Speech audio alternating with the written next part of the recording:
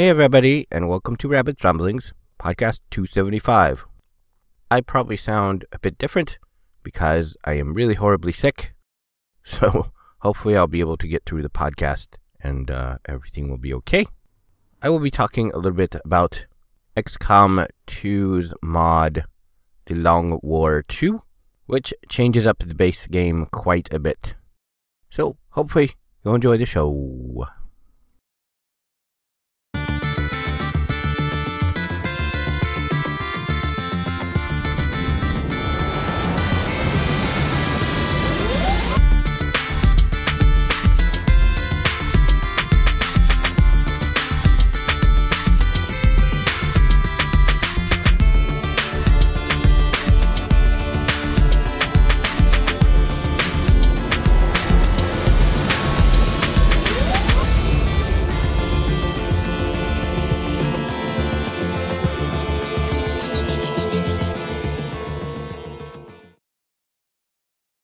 The Long War 2 is a free Steam Workshop mod for XCOM 2, and right off the bat, it is quite a bit different than the base game. You'll notice you're starting with a different kind of mission. It's still called Gatecrasher, and it is kind of almost always the same. I think it is always a kill everybody mission. But it's not a get to the base and tag the thing kind of mission, it's a kill everybody on the map kind of mission. The squad size starts out much larger than the base game. I think you start with a group of 8 soldiers, and the basic size of your squad goes all the way up to 10. So right off the bat, you can have a very large squad, though there are advantages and disadvantages to doing that. I personally tend to stick to between 6 and 8, and I'll get into why in a few minutes. Character stats are also quite a bit more varied. You'll notice your soldiers don't move at the same speeds. You'll notice they have different aim ratings, and some of them will even have different hit points. At the start of the game, you'll also notice all of your troops have armor. Not the same kind of reduce every hit kind of armor, but sort of that basic, I guess you could call it a ablative armor, where it takes a couple hits and it soaks up those hits and then it's sort of destroyed. Though, it's not permanently destroyed, it'll be okay again on the next mission. But that starts out already researched and equipped. You have a higher equipment loadout amount than the basic game. You also have healing kits already researched and available, and although those don't get auto-equipped to your soldiers, you'll have to go through and specifically equip them. Instead of starting the mission instantly, you fly your squad there and they have to infiltrate the site before starting the mission. That's part of why the squad size can be bigger and why you might actually not want it to be bigger. Infiltration percentage starts at 0 and goes all the way up to 200%, and that will actually modify the strength of the forces you are going to fight. Lower percentage infiltrated will result in higher numbers of bad guys than reported, both in terms of numbers of sort of pods, as I've heard them referred to, those groups of bad guys, as well as how many bad guys are in a group. Typically with the Long War 2, you will find about 4 guys in every pod, whereas a high pod I've seen goes up to about 5. I haven't gotten more than about 2 months in before I get killed, so I don't know how sort of mid-game ramps up. Usually I get killed before the mid-game even starts, because it is that much more difficult. But because you fly to this site and you have to infiltrate it before you start the mission, you can actually have 2 or 3 different infiltrations going at the same time, depending on how many troops you have and how many are in each squad. Like I said, I tend to have one group that's kind of big at 8, and then I'll keep my other ones at 6. So when I'm doing okay in games, I'll often have about 3 different groups. And I'll have, as many as those 3 running at any given time. I think, though, I'm not doing as well as I might think, because usually after that first month, opportunities start ramping up really quickly, and they're just all over the map, and you just don't have enough troops to stop them. And I think the farthest I got was month 3, and it was like a dark event was happening almost every week, and it was getting insane. So I think the bad guys ramp up pretty quickly. Unlike the first game where you bought almost everything with monies or intel, this time around almost everything you're going to get is going to come from drops during the mission or as rewards for the mission. You'll get a ton of drops in terms of weapon mods and the combat chips you install in the soldier. And so in a way you could sort of say this version is a lot more loot-based, because when you actually get intel or you actually get supply drops, they're almost nothing. I think the common supply drop is about 20, so it's nothing compared to the base games. Like, I think it was around 150 to 200 in the base game. As I said, you immediately start the game with armor unlocked and equipped, and that means you have extra inventory slots to change out your load if you like. Usually I leave armor on the guys. The default is armor, a regular grenade, and then a non-lethal grenade, which can stun them and break Overwatch. And with sectoids, it can also break things like mind control. And that's really, really important, because in this mod, people are going on Overwatch all the time, and you have to be really, really careful about how you move. But the opened slots in total at the start of the game are an armor slot, a primary weapon slot, a secondary weapon slot, and as I mentioned, the 3 utility slots. I don't know if you can increase those utility slots, because I thought that was the max in the base game, and I haven't gone far enough to get my guerrilla ops up high enough to even consider that. So I'm not sure on that. Classes are restricted to certain items, though. Like the Shinobi class and the Ranger both have swords as their secondary weapon, and even though everybody has a secondary weapon slot, only those 2 classes can equip the sword. The heavy, I don't remember what his name is, they have the heavy machine gun, they have sort of a knife in their second slot, and then the sniper has this like hollow targeting thing, which I think is garbage, because it takes a turn to use it. So it's like, why would I do that instead of just shooting him? So I never use that, although they can't change it to anything because that's the only thing they can use. So you have a lot more flexibility in terms of the builds and loadouts of your people. So do go through and check that as soon as you get through that first mission. You know, swap out what you want to swap out. Or you can swap it out at the start of the mission before you send out your guys to infiltrate.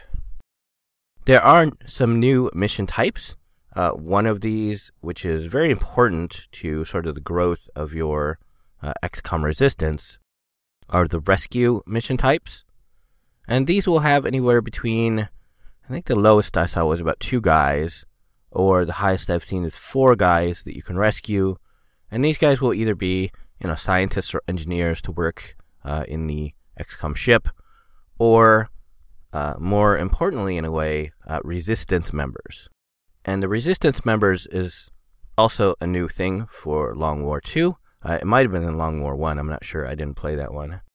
But these guys are very important in that they sit at your resistance bases, and they do one of 4 jobs, which you can set the different people to do these different jobs.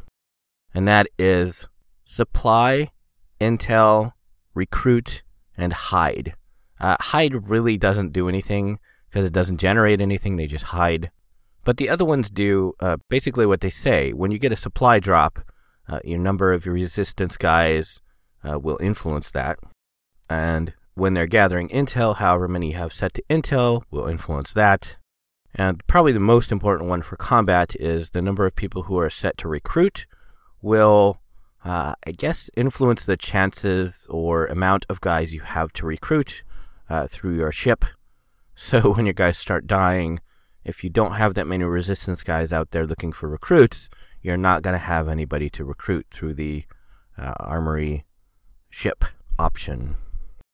So again, that adds a whole new strategic layer to the game that wasn't there before, and it's really kind of cool and interesting. Usually I don't mess with those, but sometimes, like at the end of the month, if I remember, I'll go through and check and see if anybody's hiding. I don't usually let people just sit there and hide, because what's the point of that? I don't understand. If they're not being actively attacked, I don't see why they need to hide. And of course there are the chances they could get attacked. That was even in the base game. But again, in this game, it's actually super extra important because if those guys die off, you're going to have nobody in that resistance cell doing those 4 jobs. Tech trees seemed a lot more tied to things that you can research, so they seem a lot more important than the base game. Like I said, in the base game, I remember a lot of stuff you could just outright buy it. But in this one, it seems like you have to get the thing to research it, and then you can research it, and then you are able to build it. I know a lot of stuff you can build, like the special rounds and the chips you can implant in the soldiers. Some of the chips, anyways, and some of the weapon mods can get researched and unlocked in the research tree, and then you can build them yourself. And that's really all the notes I have. Like I said, I'm super, super sick, so my brain is like not at all working. So hopefully that all made sense, because I had these in my notes from when I was not as sick. So hopefully they make a lot of sense. If you have XCOM 2, I would highly recommend it if you are into sort of longer, more challenging games. I would definitely say play the basic recruit level setting first. I'm playing that and I'm still getting destroyed. The recruit setting seems about on par with the difficulty of the base game's second rating. I think it's veteran. So it's quite a bit tougher. I'm not super pro at these kind of games, so maybe somebody who is more into it and more super pro would have not as difficult a time. But it seems like a very cool thing if you're into sort of longer, slower, more calculative kind of games. It's not just kind of, like the base game was just move here, do a mission, move here, do a mission here, do a mission here, and then just buy up a bunch of stuff. There's a lot more strategy to it. Sort of, I guess you could say more similar to sort of a board game in that you're kind of monitoring what's happening at the global level outside of combat. In a way, I suppose, just as much or maybe more than what's happening in combat. So I think it's super cool. They add some new classes. There are now a total of 8 with 3 talent trees for each. So there's quite a lot of different troops. A lot of times you won't need to have all of the kind of troops available to you because, they're random unless you specifically train them. So I find it quite cool and interesting, and I'm having quite a good time with it. And I would recommend if you have XCOM 2, it's free to pick up, so you may as well check it out if you might enjoy it. Because I enjoyed it quite a bit. From the newsroom.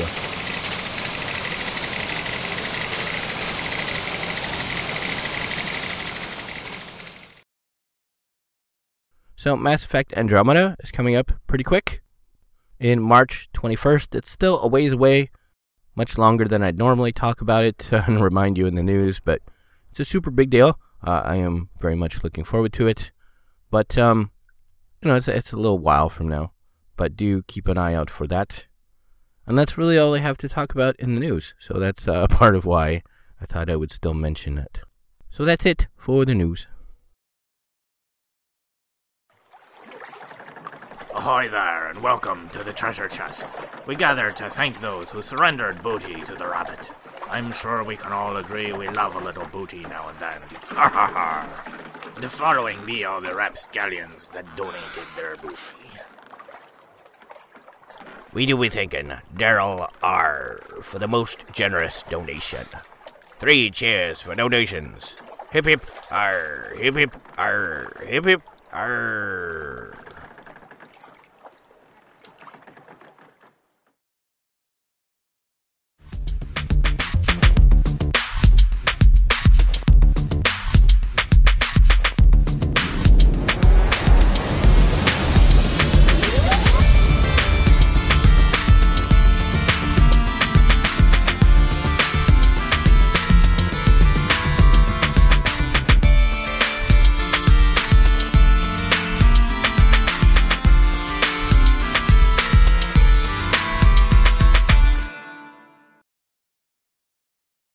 So I made it through the podcast. Barely. I'm starting to cough and feel super terrible, so I'll close this out very quickly. I'm doing pretty terribly emotionally lately. I don't know if I mentioned it, but I had kind of a scare and fear of death And ever since then, I've been kind of shaken and worried about it quite a bit. Seems like I'm getting closer and closer to that all the time. Especially now with my money basically down to about $125 that'll last maybe a couple months if I'm lucky and extremely careful.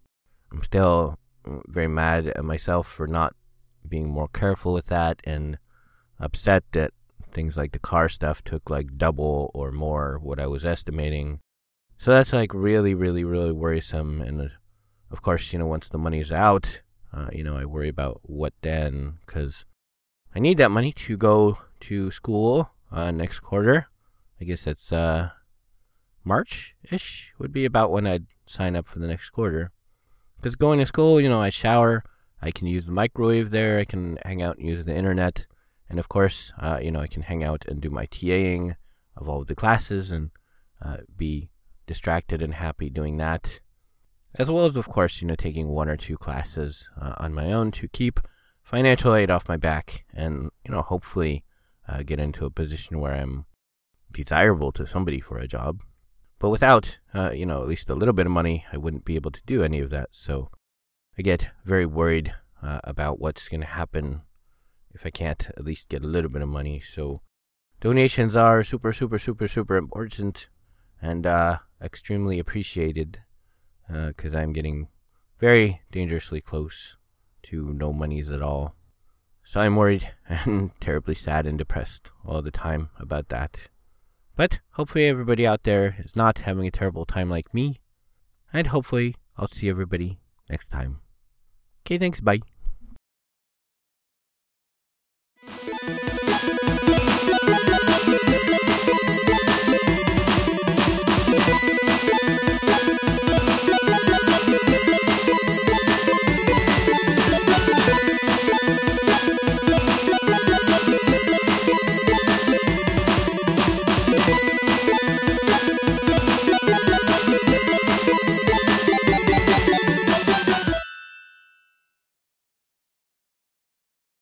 You have been listening to Rabbit's Ramblings.